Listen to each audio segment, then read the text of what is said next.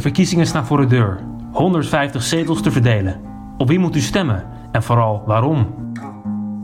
Welkom bij Verder dan de lijsttrekker. Alright. Hallo, goeiedag. Welkom bij Verder dan de lijsttrekker, zoals ik al zei daarnet. Wij vandaag een interview met de derde op de lijst van de SGP, meneer Roelof Bisschop. Hartelijk welkom. Dank. U bent natuurlijk niet echt bij ons, u bent via Zoom. Maar we kunnen u nog steeds interviewen, dus dat is hartstikke fijn. Wij beginnen deze serie altijd met een aantal vragen over u als persoon. En dat komt omdat wij in deze serie verder willen kijken dan alleen maar de plaatjes, de kopstukken natuurlijk. Kees van der Staaij, bij uw partij, maar bijvoorbeeld bij GroenLinks Jesse Klaver. Ja. En we willen eerst weten of u ook uzelf een beetje kent. Want dat is altijd een grote vraag of in het leven of u dat weet. En om dat te testen heb ik 3 eigenlijk uitspraken van u of niet van u. En u moet even raden of het van u is of niet. Alright, de eerste. Oké. Democratie is niet alleen dat iedereen een mening mag hebben, maar ook dat je als burger loyaal bent aan de uitkomst. Ja, die uitspraak is volgens mij niet van mij. Ik had hem wel gedaan kunnen hebben. Ja, nou, dat klopt, want hij is van Kees van der Staaij. Dus dat is dat zou goed kunnen. Alright, de volgende. Puntje, puntje, puntje. Dan had ik hem figuurlijk bij zijn oor gepakt en gezegd, zo gaan we niet met elkaar om. Hebt u dat begrepen? Ja, dat herken ik heel goed, ja. Ja, dat is wel voor mij. Uit een mooi interview met PoNews komt deze. Oh ja. Ja. Ging over Johan Derksen, maar het gaat verder niet uit. Oké, en de laatste. Beste collega, verdiep je eens grondig in de genderideologie, de verborgen onderliggende agenda. Dan wist je daarna spontaan je tweet. Ja, nee, die is van mij. Dat verwacht ik wel tenminste. Ja, nee, alles klopt. Nou, u bent de eerste die alles goed heeft geraden, hoor. Nou, ik ben al 64, hè, dus zo langzamerhand, stel dat ik niet goed was uitgepakt, dan had ik wel een enorme identiteitscrisis gehad op mijn leeftijd, hè? Nee, precies, dat klopt. Nou, we hadden Wieper van Haga en die wist er eentje, die er goed beantwoordde. En, ja, dat kan natuurlijk ook. Alright. Ja. Nou, we gaan beginnen. Dit is mijn allereerste interview, wil ik even een open kaart spelen. En dus het is eigenlijk mijn vuurdoop als interviewer. Ja. En nu ben ik benieuwd... Succes, zou ik zeggen. Nou, dank u wel. Nu ben ik benieuwd, wanneer was uw vuurdoop in de politiek? En hoe ging dat in zijn werk? Dat was januari 1987. Ik stond reserve op de lijst van de gemeenteraad voor de SGP in Veenendaal, waar ik woon. Ik gaf op een middelbare school geschiedenis en staatsinrichting en maatschappijleer. En ik werd uitgenodigd om als 4e op die lijst te komen. En dat vond ik wel interessant. Want dan zou ik in mijn beleving de praktijk heel mooi kunnen toetsen aan de theorie. En de praktijk ook mooi kunnen gebruiken in mijn lessen. Als het ging over staatsinrichting, want dat was toen nog een apart lesuur. Om daar het gewoon te verlevendigen. Dat was in 1986. En ik dacht zo van, vanaf de bank kun je dan gewoon eens observeren. Hoe gaat dat nou allemaal? Maar ja, na een half jaar na die verkiezingen...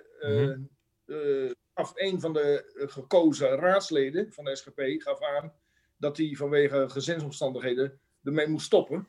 Ja, en dan kun je op zo'n moment niet meer zeggen van, ik doe het toch maar niet. Dus zo kwam ik in januari 1987 in de gemeenteraad. En dat gaf al gauw dat leidde ook al snel tot een soort kennismakingsinterview met een lokale krant. Die bestond toen daar nog. Mm-hmm. En dat was mijn eerste echte interview, ja. Okay. Ik had voor een school natuurlijk wel eens iets gehad. Mm-hmm. Maar dit was eerst wat, zeg maar, naar buiten ging. Okay. En ik weet nog waar het onder andere over ging. Over van alles en nog wat. Maar het begon eigenlijk met van, SGP. Mm. En dan heet je bisschop. Ja, Dat matcht toch niet, hè? nou, ik wil dit eigenlijk niet zeggen, maar mijn vader, ik had gisteren even te praten met hem dat ik u ging interviewen. En die zei dat is wel heel erg eigenlijk helemaal niet toepasselijk dat u bisschop heet. Maar Nee. En toen heb ik voor het eerst tegen hem gezegd van, joh, moet je luisteren. Niet verder vertellen, maar het is nog veel en veel erger. En zijn vraag, ja, wat dan? Nou, weet je, ik ben geboren ook nog eens een keer aan de Lichtmisweg. En dat zegt jou niks. dat zegt me helemaal niks. Ik wilde heel erg leuk lachen, maar het zegt me helemaal niks. Nee, maar als je paard vertelt, misschien dat die het nog wel herkent. Maar morgen is het feest van Maria Lichtmis. Dat is een oer-Rooms-katholiek feest.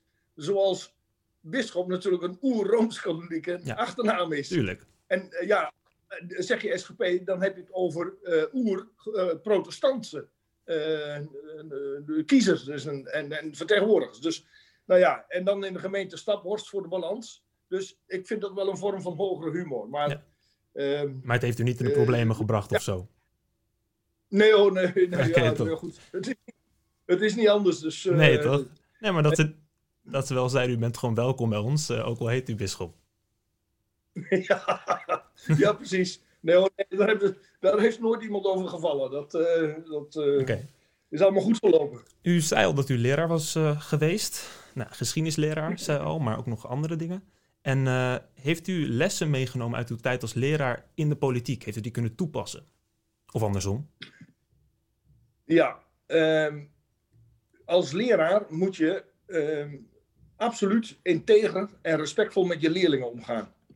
En nou ja, wat mij onder andere in de stijl van de SGP aantrekt, is dat je wel scherp kunt debatteren, maar dat je altijd respectvol en integer met je medemensen omgaat. En een leraar ondergraaft absoluut zijn eigen positie als die spelletjes speelt. Als die, zeg maar, nou ja, niet integer met leerlingen omgaat. En ik moet zeggen, ik zie dat soms gebeuren en het irriteert me mateloos. Die smerige politieke spelletjes die soms gespeeld worden, dat vind ik een van de meest weerzinwekkende dingen die aan het politieke bedrijf verbonden zijn. Een ander punt waar ik last van heb, van mijn docentenverleden zal ik maar zeggen, dat is, kijk, als docent ben je erop gericht dat je zaken nou ja, in ieder geval ongeveer 2 keer uitlegt. Hè? Want elke leerling heeft een eigen manier van een perceptie. En als je dat op 2 verschillende manieren aanvliegt, dan bereik je de meeste leerlingen in je klas. Maar dat geeft ook een zekere breedsprakigheid. Dus dat is wel een nadeel waar ik in de politiek last van heb. Als je maar 3 of 4 minuten spreektijd hebt, ja, dan moet het allemaal binnen die 4 minuten. Terwijl je er eigenlijk 8 nodig hebt om het uit te leggen. Ja, de voorzitter is meestal onverbiddelijk. 4 minuten is 4 minuten. Bam. Ja, we hebben een aantal debatten gekeken en u gaat wel altijd helemaal volop in de strijd. Dus dat is altijd heel goed. Ja. Nou ja, je gaat ervoor. Dat hoort erbij. Ik doe dat ook met heel veel plezier, hoor. Ik heb altijd met plezier in het onderwijs gewerkt. Maar ik werk nu met evenveel plezier als sinds 2012 als Kamerlid. Dus vindt u het, ik beleef er ook wel vreugde. Vindt u het werk dat u doet als Kamerlid belangrijker dan het werk als docent? Nee.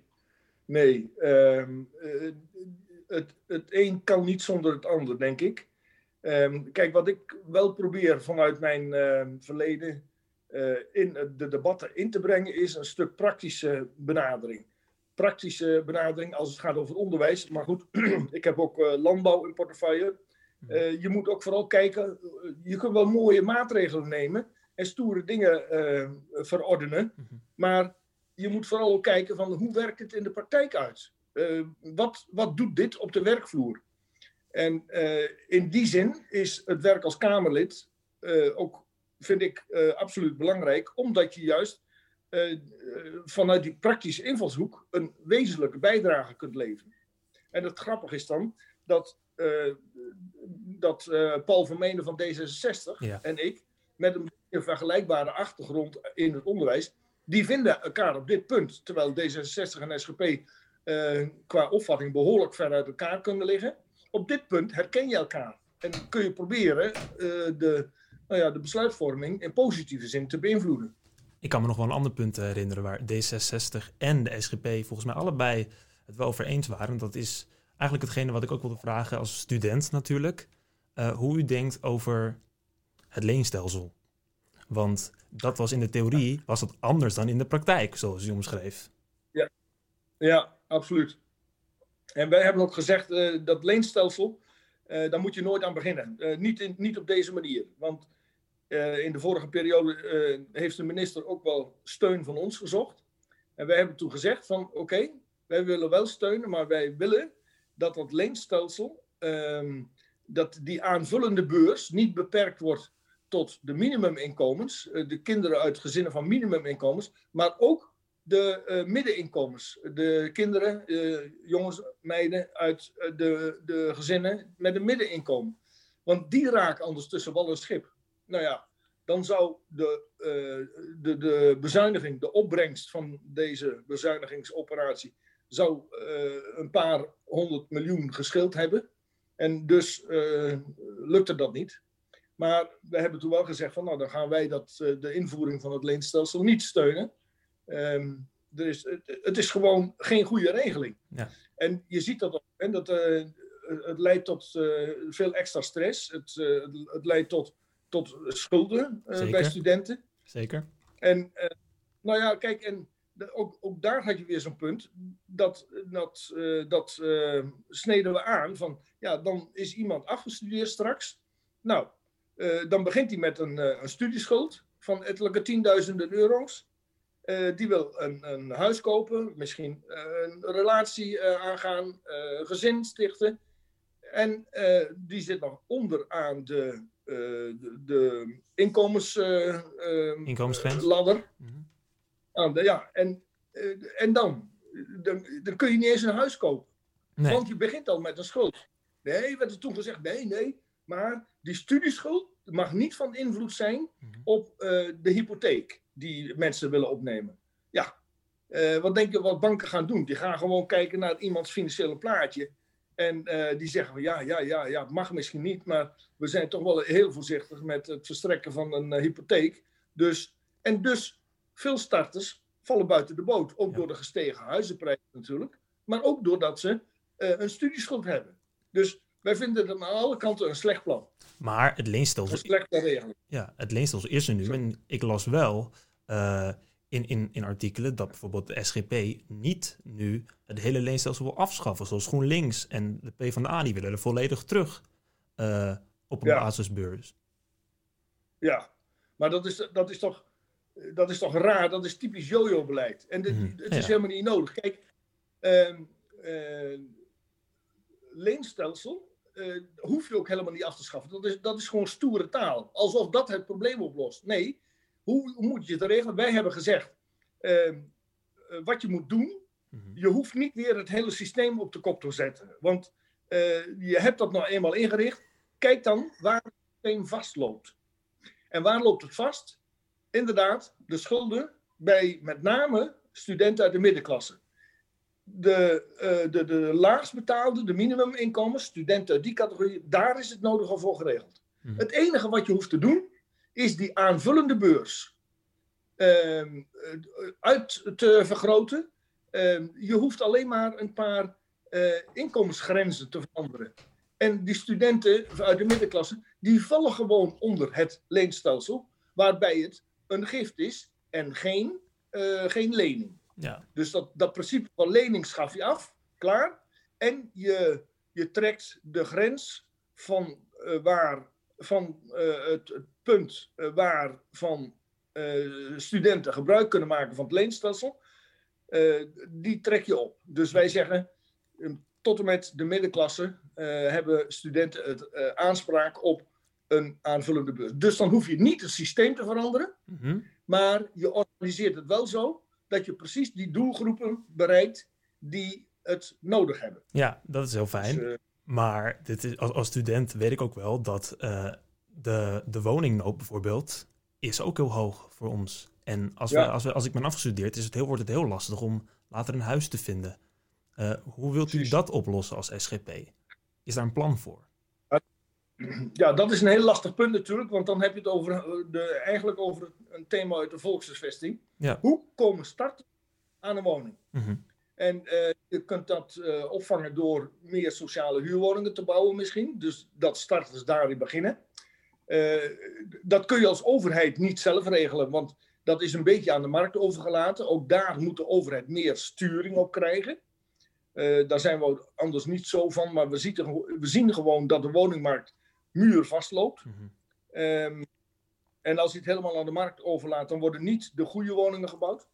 En de overdrachtsbelasting voor starters, die is afgeschaft. Dus daar kun je iets mee doen. Maar ik vraag me af of dat niet een opdrijvende werking heeft ten aanzien van de huizenprijs. Hoe precies kan dat zijn dan?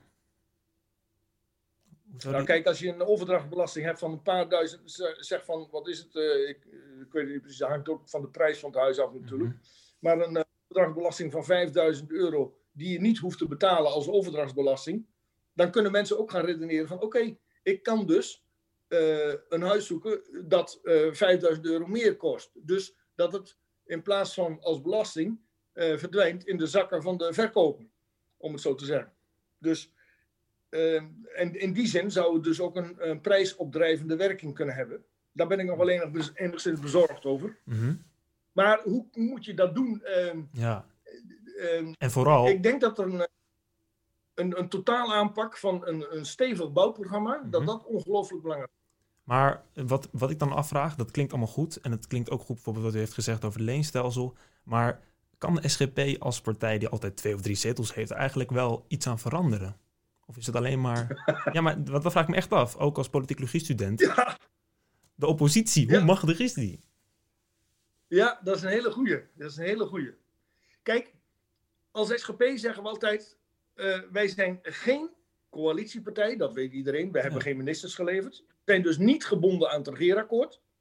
Maar we zijn ook geen oppositiepartij. In de zin van, we willen het kabinet zo snel mogelijk weg hebben. Nee, wij willen een eigenstandige positie innemen. En wij beoordelen voorstellen van het kabinet altijd op hun daden. Op hun kwaliteit. En als we iets de moeite waard vinden, steunen we het. Als iets indruist tegen onze eigen uitgangspunten, ja, dan steunen we het niet. En dan ben je inderdaad 3 zetels, klein. Alleen, men weet van de kant van de oppositie en van de kant van het kabinet, men weet precies wat men aan de SGP heeft. En het gebeurt regelmatig dat ze toch even langskomen. Mm-hmm. Zelfs als ze getalsmatig de steun van de SGP niet nodig hebben. Maar om te kijken onder welke voorwaarden zouden jullie een voorstel van ons kunnen steunen. Ja. En het grappige is dat wij, wat dan in onze genen zit, wij zijn altijd bereid om mee te denken. Ja. En aan te geven van, dit is voor ons belangrijk, dat is voor ons belangrijk. En als dat geregeld kan worden, willen wij het steunen. Nou, dat leenstelsel, neem dat bijvoorbeeld. Mm-hmm. Als de minister toen gezegd had, oké, we maken een systeem waarbij de jongens en meiden, de studenten uit de middenklasse, in aanmerking komen voor het leenstelsel, dan hadden wij creatief en constructief meegedacht van hoe kun je dat leenstelsel vormgeven. En dan had je nu deze ellende niet gehad. Nou, de minister wilde daar niet op ingaan. Nou, dan haken wij af. En dan heb je op dat moment er geen invloed meer op. Dat is waar. Maar er zijn heel wat dossiers waarin de SGP gewoon een constructieve input heeft. En waar ook duidelijk de vingerafdrukken van de SGP herkenbaar zijn. Dat is fijn. Dus ja, maar ik vraag me wel af, op welke punten gaat het dan meestal mis? Zijn dat punten van, wat voor mij het meest voor de hand ligt, ideologie bijvoorbeeld? Botst dat? Ja. Kijk, de SGP is een christelijke partij. Ja. Geeft dat ook aan, draagt dat ook uit, maakt dat ook duidelijk dat de Bijbel onze basis is en dat we daar onze waarden aan ontlenen. Mm-hmm. Maar, vergis je niet, elke partij die in de Kamer zit, heeft een waardenset onderwijsstelsel als basis. En dat verschilt van elkaar. En daarom heb je ook zoveel verschillende politieke partijen. Nou, wees daar helder en duidelijk over. En kijk dan, waar raken de waardestelsels elkaar? Ja, en kun je op die raakvlakken samenwerken? Nou, een sterk voorbeeld vind ik nog steeds. In de vorige kabinetsperiode hebben Paul van Menen van D66 en ik hard gewerkt aan een wetsvoorstel dat de positie van de onderwijsinspectie zou verhelderen. Ja. Want onze ervaring was vanuit het onderwijs dat de inspectie zich te veel bemoeide met zaken die de school zelf aangaan. Wat voor zaken waren dat? Nou, bijvoorbeeld toezicht op de wijze waarop lesgegeven werd. Mm-hmm. Kijk, er is vrijheid van onderwijs. Iedereen roept dat. Mm-hmm. Maar als onze inspectie zegt van ja, kijk, ik vind wel dat er nog wel erg veel klassikaal wordt lesgegeven. Ja, dat gebeurde dus in die tijd. Dan gaat de inspectie, die gaat gewoon te ver. Want die inspectie mag dat niet beoordelen. Als een school besluit om veel klassikaal les te geven, dan is dat aan de school. Het is niet aan een inspectie om te zeggen van er moet veel meer samengewerkt worden en er moet veel meer gepersonaliseerd leren komen of wat dan ook. Ja, en wij hebben dus toen samen een wetsvoorstel gemaakt. En dat kon doordat we weliswaar met heel verschillende levensbeschouwelijke achtergronden elkaar op dit punt troffen. Ja. We hadden raakvlak. En op die manier kun je dus ook als kleine partij wel degelijk je inbreng plegen. En dat gebeurt ook gewoon. Oké, ik kan me bijvoorbeeld ook nog iets herinneren. Dat was niet zo lang geleden volgens mij, een paar maanden geleden. Dat u echt heel vurig in debat ging met de minister van Onderwijs. En dat ging over, zoals u zo mooi zei, gender ideology. En gender officers. Ja. Kunt u er iets meer over uitleggen? Wat is er bijvoorbeeld een probleem van diversiteit in het onderwijs en in het hoger onderwijs vooral? Bestaat dat? Dat wordt dan geroepen. Hè? Mm-hmm. En dan moet er zo nodig van alles en nog wat opgetuigd worden. En daar, ik vond dit bestuurlijk een buitengewoon, laat ik het maar heel vriendelijk zeggen, een buitengewoon onzinnige maatregel. Ja. Waar het om ging is, er moest een beleid komen om de diversiteit en inclusie in het hoger onderwijs te bevorderen. Want er mag geen discriminatie zijn, er mag geen racisme zijn. Oké, daar is iedereen het over eens. Daar zijn allerlei regelingen voor, afspraken voor, er kan toezicht op gehouden worden, er zijn klachtenprocedures voor enzovoort. Alleen, wat staat erbij? In datzelfde document, waarin die nota waarin de minister dat aankondigde, dat we ook ons heel erg bewust moesten zijn van onze onbewuste of onbewuste gender bias en heteronormativiteit. Ja. En dan denk ik, wacht even. Dat is een mooie Hier term. zit gewoon een ideologische dram onder, waarbij vooral de agenda van die genderideologie, en dat gaat meer over de verhouding man-vrouw of gelijke betaling en gelijke berechtiging van man-vrouw, want daar is het iedereen over eens. Ja. Maar dat gaat over juist het uitwissen van het onderscheid tussen man en vrouw vanuit ideologische gronden. Of je man bent of vrouw, je hebt misschien de neiging om te denken dat een natuurlijk gegeven is, maar volgens de genderideologie vergis je daarin.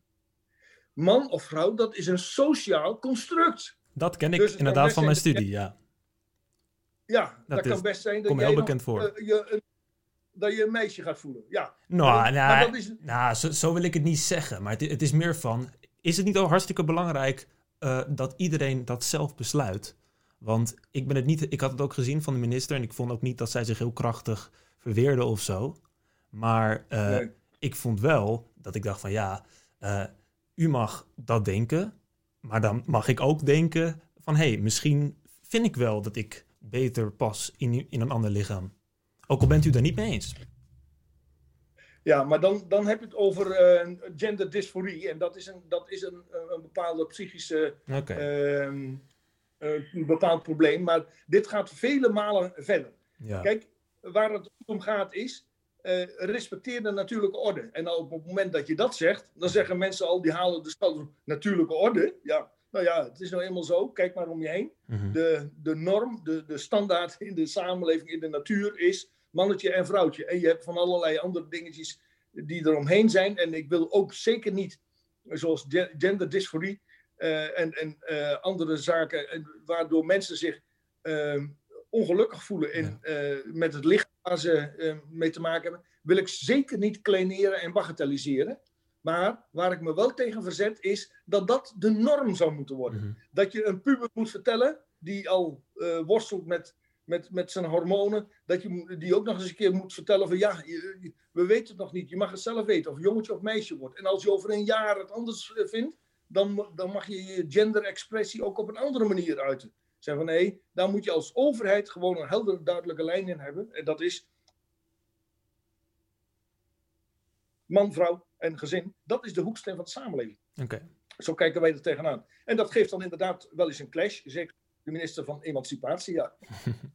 Oké, dit standpunt kennen wij van u. En dat mag natuurlijk. Maar ik wil eigenlijk wel even verder over diversiteit. Dan niet per se in de samenleving, maar vooral in uw eigen partij. Dan weet u welke kant ik op ga. Maar ik wil eigenlijk eerst beginnen met een interview wat ik van u had gelezen. En dat is bij het programma Uitgelicht. Daar bent u vaak te gast. En ja, dat is een leuk programma. En daar had u een interview. En toen belde een jongere van de SGP belde in. En toen vond ik het heel interessant. Want ik heb het opgezocht. En FVD, Forum voor Democratie, voor het hele schandaal, had een gigantische jongerenorganisatie. Maar de SGP ook. Maar toch was de hoogst geplaatste jongere op plaats nummer 11. Is daar een verklaring voor? Nee, ik weet niet. Ik dacht dat hij iets hoger stond. Dat is Arie Rijneveld, toch? Ja, toen ik het interview had gelezen, stond hij op nummer 11. Maar misschien is hij gestegen in 2 maanden. Nee, dat kan. Nee. Die lijst is niet veranderd. Nee. Oké. Nou. Nee. Maar het is zeker niet zo dat jongeren bewust laag op de lijst geplaatst worden. Nee. Waar de SGP wel actief mee bezig is. Kijk, je moet een evenwichtige leeftijdsopbouw op de lijst hebben. En ik denk dat ik de oudste ben op de lijst. En ik begin bij Leven en Welzijn, als ik herkozen word, echt ook aan mijn laatste periode. Ja, had u gezegd. Ja. En dan, ja, dus nee, dat speelt verder denk ik niet echt een rol. Wat de SGP wel zoekt, is een stuk ervaring. Kijk, je bent een kleine fractie. En dat betekent als je helemaal nieuw in de politiek komt, dan ben je in het begin meer, zeg maar, tot last is niet een goed woord, maar dan lever je nog niet een actief aandeel. Dus er wordt ook wel een stuk ervaring. Er wordt wat van u verwacht, zeg maar. U moet er wel gewoon staan. Wilt u dat? Ja, en er zit heel veel potentieel in die jongeren. En gegarandeerd gaan ze opstromen. Let maar op, dat bij een volgende lijst is dat gewoon zo. Maar dit is nooit een issue geweest. Nee, maar toch, wat ik vind het dan... Ja, het lijkt me heel interessant om dat misschien beter te onderzoeken.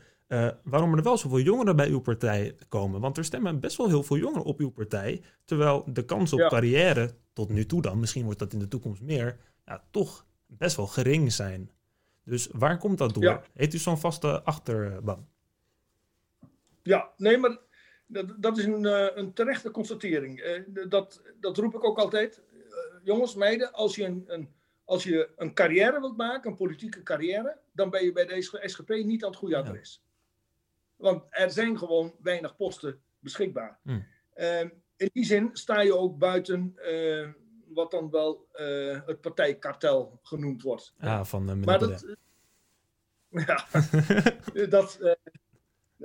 dat geeft ook wel een eigenstandige positie. Ja. Alleen, waarom, vraag ik me ook wel eens af, waarom kiezen zoveel jongeren voor actieve participatie bij SGP-jongeren? Ik denk dat het te maken heeft met gewoon een duidelijk herkenbaar christelijk profiel.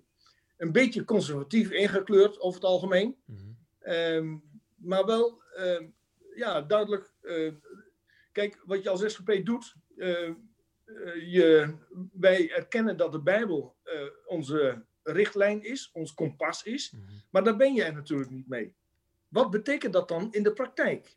En wat ik heel veel SGP'ers zien doen, en waar we als Kamerfractie ook actief, heel bewust vaak mee bezig zijn, van wat betekenen nou die Bijbelse uitgangspunten voor de praktijk? In de politiek, in het beleid. Nou, neem bijvoorbeeld het migratieprobleem. Ja. Hè? Dat is echt een gigaprobleem. En dat blijft de komende jaren alleen maar groter worden. Okay. Dan kun je zeggen, al die mensen die in Europa een toekomst zoeken, die moet je allemaal maar toelaten. Kom maar. Ja. Maar dan weet je dat je voor de samenleving die migranten moet opvangen, voor gigaproblemen zorgt. Dat gaat spanningen geven. Daarmee organiseer je dus een heel brok ellende. En daarom zeggen wij, voor vluchtelingen, mensen die met gevaar voor eigen leven gevlucht zijn of die bedreigd worden in hun land van herkomst, moet je hartelijk en open zijn. Dat is een Bijbels principe. Ja. De vreemdeling moet je opvangen, verzorgen en een warme plek geven. Maar mensen die vanuit andere motieven komen, of omdat ze denken dat Europa een soort lui-lekkerland is, of wat dan ook, daar moet je gewoon een goed toelatingsbeleid in voeren. En alleen diegene toelaten waar je als land ook profijt van hebt. Okay. Tenzij ze hier komen om te studeren. En waarom zeggen we dat? Er zijn ook partijen die zeggen van we hebben veel meer migranten nodig. Hè, want anders kunnen we onze levensstandaard niet op peil houden. Welke partijen zijn dat? D66 onder andere. Okay. Die heeft dat warm verdedigd. Meer migranten om onze levensstandaard op peil te houden. Moet je eens even nagaan wat je zegt. Dan zeg je eigenlijk, die mensen in andere landen die daar onvoldoende ontplooiingskansen hebben, maar die pinter genoeg zijn om in onze economie een bijdrage te leveren, die willen we wel hebben. Want dat versterkt onze economie. Wat je dan doet, is een soort brain drain organiseren vanuit arme landen. Want die mensen die je dus hier naartoe wilt halen, die kunnen daar niet helpen. Die zouden daar hun land moeten opbouwen. Okay. En dus zeggen wij, je moet het omdraaien. Je moet vanuit je rijkdom, vanuit je welvaart, moet je juist die landen ondersteunen. Dat ze daar hun economie kunnen opbouwen, hun land enzovoorts. Nou, daar heb je dus zo'n voorbeeld van hoe je een Bijbels uitgangspunt probeert te vertalen in de praktijk. Maar de Bijbelse uitgangspunten en natuurlijk alle punten die u heeft genoemd tot nu toe, daar houdt u zich best wel erg goed en consequent aan vast. Ik kwam er bijvoorbeeld gisteren achter, dat wist ik niet. Ik opende de SGP-website en toen stond er dat ik niet de website kon bekijken omdat het zondag was. En nou, moet ik eerlijk zeggen dat ik wel even geschrokken was. Maar aan de andere kant vind ik het ook heel goed, want dat laat wel zien consequentie. En dat is toch wel iets wat niet alle partijen hebben. Maar ik zou ook graag willen weten van u. Zorgt die consequentie en dat echt vasthouden aan die idealen niet ervoor dat u altijd rond de 2-3 zetels blijft? Heeft u ambitie? Heeft uw partij ambitie om te groeien? En hoe zou je dat willen doen? Ik denk dat die mogelijkheden er absoluut liggen. Dan moet je het willen. Kijk, maar dan ben je niet meer de SGP zoals je oorspronkelijk bedoeld was. Hè? Ja. Als een stevig verankerde christelijke politieke partij. Een deel van je kiezers zal dan misschien afhaken. Maar je zult zeker meer conservatief georiënteerden zul je aantrekken. Nou, dat geloof ik vast. FVD-stemmers bijvoorbeeld, daar ligt nog wel wat ruimte, toch? Ja, zeker. En toch doen we dat niet. Nee. Omdat wij die verankering in bijbelse bodem, zal ik maar zeggen, die vinden we, die is voor ons te belangrijk. Kijk, als je dat loslaat, dan kun je een conservatief profiel kiezen. Maar ja, wat is nou precies een conservatief profiel? Dan dan als je niet oppast, waai je met alle winden mee. En nee, die prijs is het ons niet waard. Nee. Ik ga er niet over, maar ik zou ook niet voor zo'n SGP kiezen, denk ik. Okay. Dan moet je ook de partijnaam veranderen, want dan ben je niet meer staatkundig gereformeerde politieke partij. Wat heeft gezegd van de christelijke ook normen en waarden en zo. Ik heb hier wat voor me liggen en dat is een tekst en dat komt uit uw partijprogramma. En er staat: leven volgens christelijke normen en waarden is goed voor de gehele samenleving. Daarin kan ieder mens tot zijn recht komen. Ja. Mijn vraag daarna, en dit is het laatste stukje, ik wil het hebben over diversiteit op andere vlakken. En is dat nog wel, zijn die normen en waarden nog wel toepasbaar op onze huidige samenleving? Matcht dat nog wel?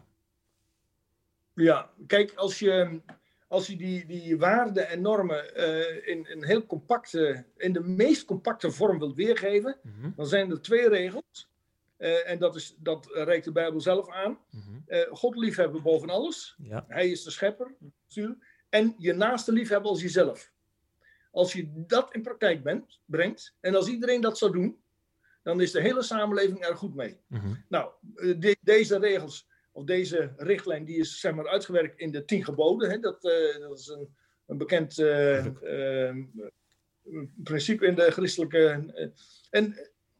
ik sprak laatst een VVD'er, een burgemeester, en die zei: mensen, weet je, op het moment, ik zeg altijd, op het moment dat iedereen zich houdt aan die 10 geboden, zijn we van alle rottigheid in de samenleving af. Ja. En in die zin is het dus toepasbaar. Alleen, er doen zich voortdurend andere discussies voor. We hadden het net over die gender-ideologie. Dat was 10, 15 jaar, 20 jaar geleden was dat niet een punt van discussie. Nee, maar dat is toch logisch? De maatschappij is veranderd. Ja, precies. Nu moet je dus met het beginsel van huwelijkstrouw, moet je die hele genderpolitiek moet je ook doordenken. Dat is nieuw aan deze tijd. En zo kun je dus vanuit die waarden de vragen, de problemen die zich aandienen en die voor elke tijd weer anders kunnen zijn, kun je dus opnieuw doordenken. En zo kun je dus toch een bijbelvaste koers varen. Nee, dat snap ik. En de christelijke normen en waarden, ik denk dat voor heel veel mensen, naast de liefde bijvoorbeeld, ben ik ook zelf mee opgevoed, vind ik zelf iets heel moois. Maar ik vraag me dan toch wel af, stel je bent een ambitieuze vrouw. Stel je bent iemand uit de LHBTI+ community bijvoorbeeld. Kan die ook wel functioneren? Kan die, zoals hier in uw partijprogramma staat, tot zijn recht komen? Kan dat in de samenleving die u schetst? Ja, ik denk het wel. Alleen de vraag is of die uit die LHBTI'ers of deze mensen zich thuis zouden voelen bij de SGP. Omdat de SGP heel nadrukkelijk uitgaat van het huwelijk als basis, als een blijvende verbintenis, unieke verbintenis tussen man en vrouw. Dat staat haaks op eerder hun uitgangspunten, zal ik maar zeggen. Ja. Dus men zal zich dan ook niet zozeer aansluiten bij de SGP. En toch zeggen wij, wij zeggen als de erkenning van het huwelijk als basis voor de samenleving, het gezin als basis voor de samenleving, dat is heilzaam voor de hele samenleving. Alleen, het is niet dat wij dat anderen dwingend opleggen. Als andere mensen een andere keus maken, dan blijven wij die mens als naaste wel degelijk respecteren.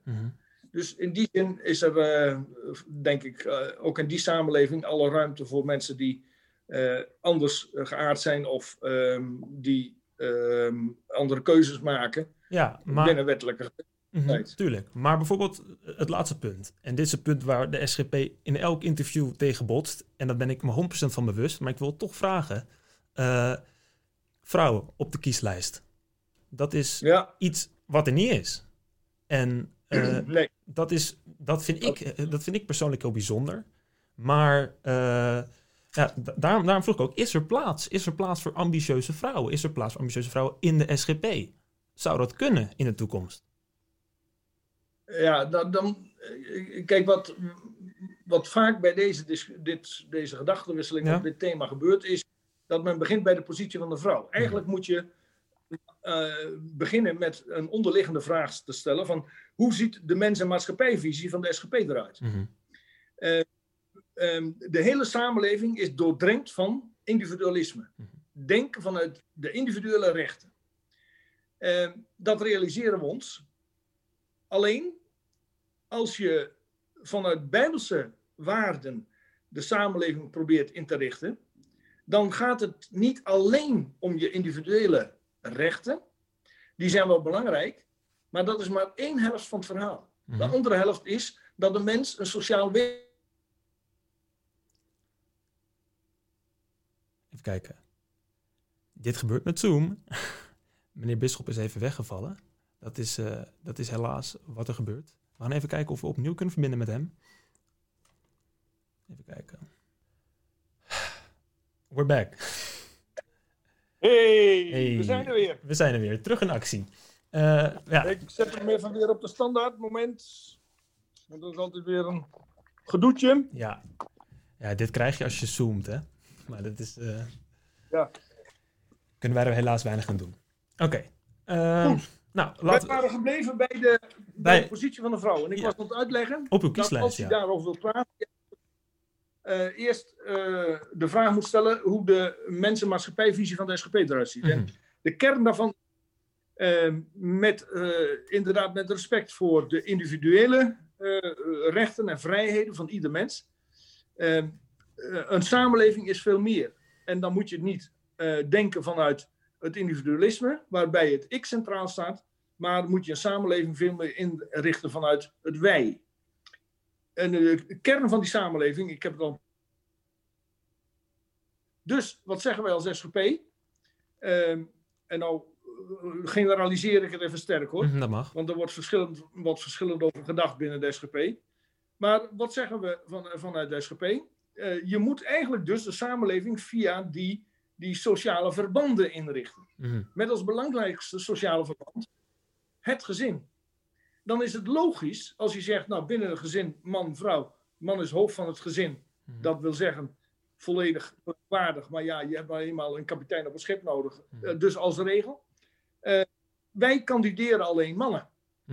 Dat is volstrekt logisch als het gaat over gewoon de mens- en maatschappijvisie.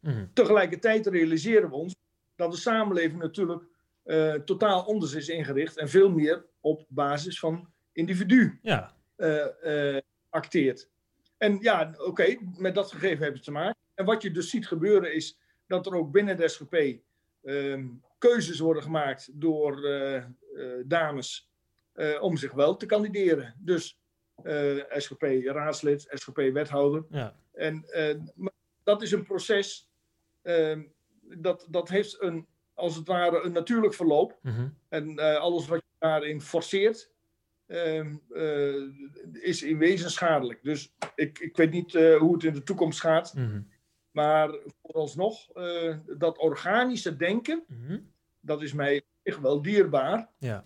Wat niet betekent dat vrouwen een minderwaardige of een mindere positie innemen. Het is een andere positie. Maar goed, dat is legitiem. Maar u ziet bijvoorbeeld niet, want de ChristenUnie en het CDA, dat zijn natuurlijk ook christelijke partijen. Maar die zijn iets meer meegegaan met, zal ik het zeggen, gewoon het klinkt een beetje raar, met de samenleving. Hoe die is gelopen en hoe die is veranderd.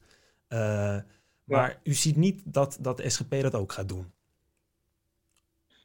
Nou, ik zeg niet dat het nooit gebeurt. Wat je ziet is dat er een SGP-raadslid, een vrouwelijk SGP-raadslid in Vlissingen. Ja. En er is een SGP-wethouder, ook ergens in Zeeland. Dus je ziet wel dat op gang komt. En er was een vrouwelijk SGP-lijsttrekker in Amsterdam bij de laatste verkiezingen. Dus je ziet wel dat de dingen veranderen. Alleen dat zal zeker niet overhaast gebeuren. Nee, het gaat behoorlijk langzaam. Ja. Ja. Nou, even de feiten benoemen. Wat wel van belang is. Kijk, als je dit accepteert, dan moet je goed nadenken over de onderliggende mens- en maatschappijvisie. Want als hij dat opportunistisch doet, dan ben je verkeerd bezig. Dus er wordt heel veel over gedacht en gepraat en gediscussieerd. Het is niet een punt wat bij SGP'ers over het algemeen hoog op de agenda staat, dat men er zich zo druk over maakt. Het is gewoon, zo lopen dingen. En het is... Maar toch zei u want dat kan ik me nog herinneren, dat u zei dat de meningen binnen de SGP wel veranderd zijn en ook niet allemaal op één lijn staan. Ja. En over de meeste onderwerpen is dat wel zo, maar over dit onderwerp kennelijk niet. Ja. Hoe komt dat zo? Er zijn ook over andere onderwerpen wel... Kijk, binnen de SGP is het niet een voorgeschreven lijn, zus en zo moet iedereen denken. Hè? Zo'n lijn wordt ook in een standpunt...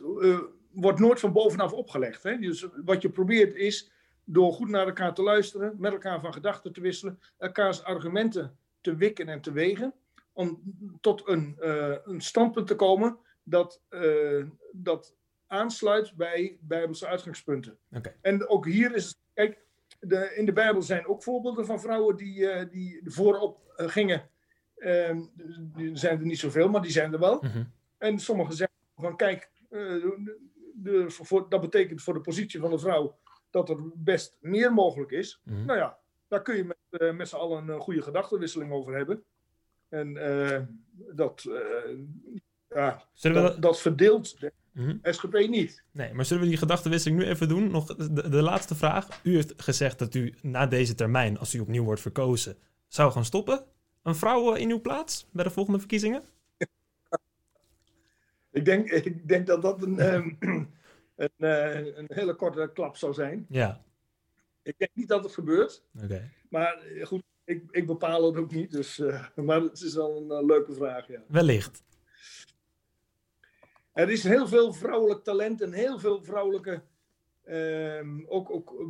ook onder de jonge meiden. Bevlogen. Maar vergis je niet. Heel veel van die meiden die delen...